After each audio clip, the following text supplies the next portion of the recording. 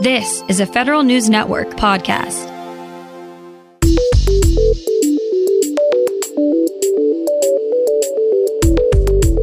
A Virginia congressman wants to know when and how federal employees will get vaccinated. The re-enlistment rate in one branch of the military is sky high. And the relief checks are in the mail and being deposited directly. These stories and more in today's Federal Newscast.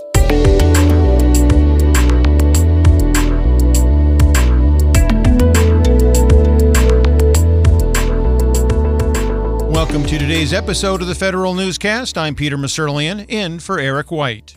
The U.S. Senate is expected to register a two-thirds vote later this week to override President Trump's veto of the 2021 Defense Authorization Bill.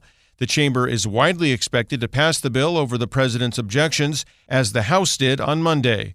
Vermont Senator Bernie Sanders is blocking a speedy vote over Republican leader Mitch McConnell's refusal to bring a larger COVID-19 stimulus package to the Senate floor. The Senate approved the NDAA earlier this month by a vote of 84-13, well above the supermajority threshold needed to override a veto.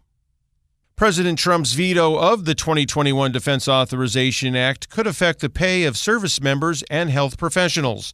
Federal News Network's Scott Maucione reports. The National Defense Authorization Act has passed 59 years in a row, and it usually gives a raise to the military and extends special pay for certain occupations. If the Senate can't override the president's veto before January 3rd, all of that could be in jeopardy. The military may not get a 3% raise, military nurses going to school will lose stipends, and incentive pay to keep highly talented troops in the service will disappear. Some benefits will also go by the wayside, like free national park passes for Gold Star families and priority housing for military spouses providing daycare. Scott Maucione, Federal News Network.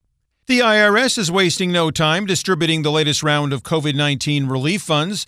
The Treasury Department says the IRS started processing direct deposits yesterday, just 2 days after President Trump signed the spending package Congress passed earlier this month. Paper checks will start to go out in the mail today. There will be one-time payments of $600 for most Americans, unless Congress approves an additional package backed by President Trump and some lawmakers. Amid a tough private sector job market, the Navy saw big gains in the number of sailors who chose to re-enlist in 2020.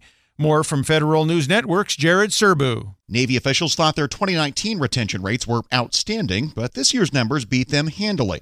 In the service's youngest and largest cohort, those with less than 6 years of service, 69% of sailors eligible to re-enlist chose to do so. That's compared to a goal of 57% the Navy set for 2020.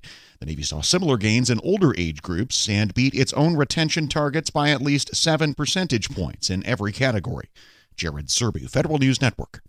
Womack Army Medical Center in North Carolina will join other military installations as the newest testing ground for coronavirus vaccines. It will participate in the Phase 3 clinical trial of the American-made Novavax vaccine.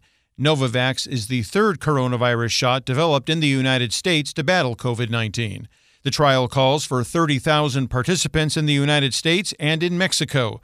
Other bases involved in the trial include Naval Medical Center San Diego in California and Walter Reed National Military Medical Center in Maryland.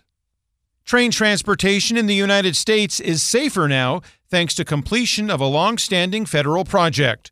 More now from Federal News Network's Tom Temin. The Federal Railroad Administration, part of the Transportation Department, says a technology called Positive Train Control is now in place nationwide. Congress had set a deadline of December 31st for that 12-year project. It covers more than 57,000 miles of freight and passenger track and the locomotives of 41 railroads, including Amtrak, Virginia Railway Express, and MARC. Positive Train Control uses sensors, networks, and onboard controls to help keep trains from colliding, derailing, or going too fast. Transportation Secretary Elaine Chao said getting the controls installed everywhere mandated by Congress was a top priority. Tom Temin, Federal News Network. Democrats on the House Oversight and Reform Committee get another shot at getting Trump hotel documents from the General Services Administration.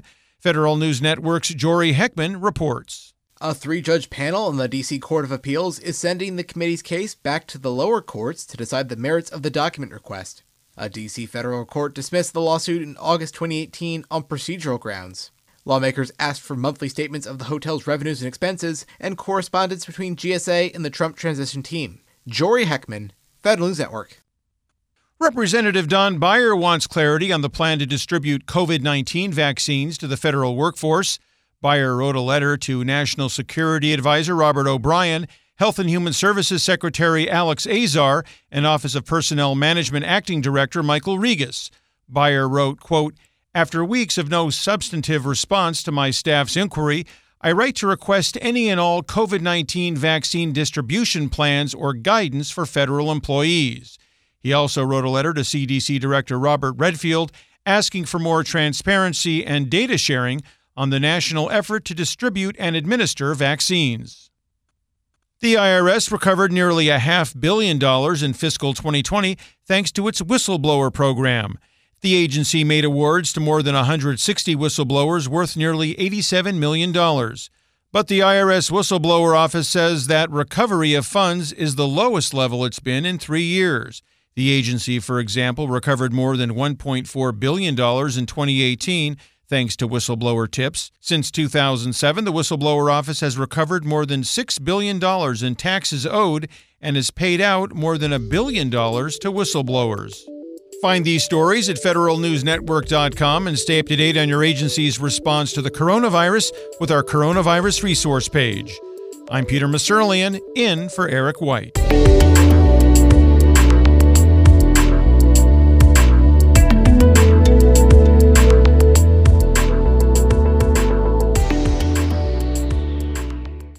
This holiday, whether you're making a Baker's Simple Truth turkey for 40 or a Murray's Baked Brie for 2, Baker's has fast, fresh delivery and free pickup, so you can make holiday meals that bring you all together to create memories that last. Baker's, fresh for everyone. Free pickup on orders of $35 or more. Restrictions may apply. Get more ways to save at the Buy 5 or More Save $1 each sale. Just buy 5 or more participating items and save $1 each with card. Baker's, fresh for everyone. This holiday season, Peloton's got a gift for you. Get up to $200 off accessories with the purchase of a Peloton bike, Bike Plus, or Tread. And take your workout to the next level with accessories like non-slip grip dumbbells, a heart rate monitor, cycling shoes, and more. Peloton, motivation that moves you. This limited time offer ends December 25th. Visit onepeloton.com to learn more. All access membership separate. Offer ends December 25th. Cannot be combined with other offers. See additional terms at onepeloton.com.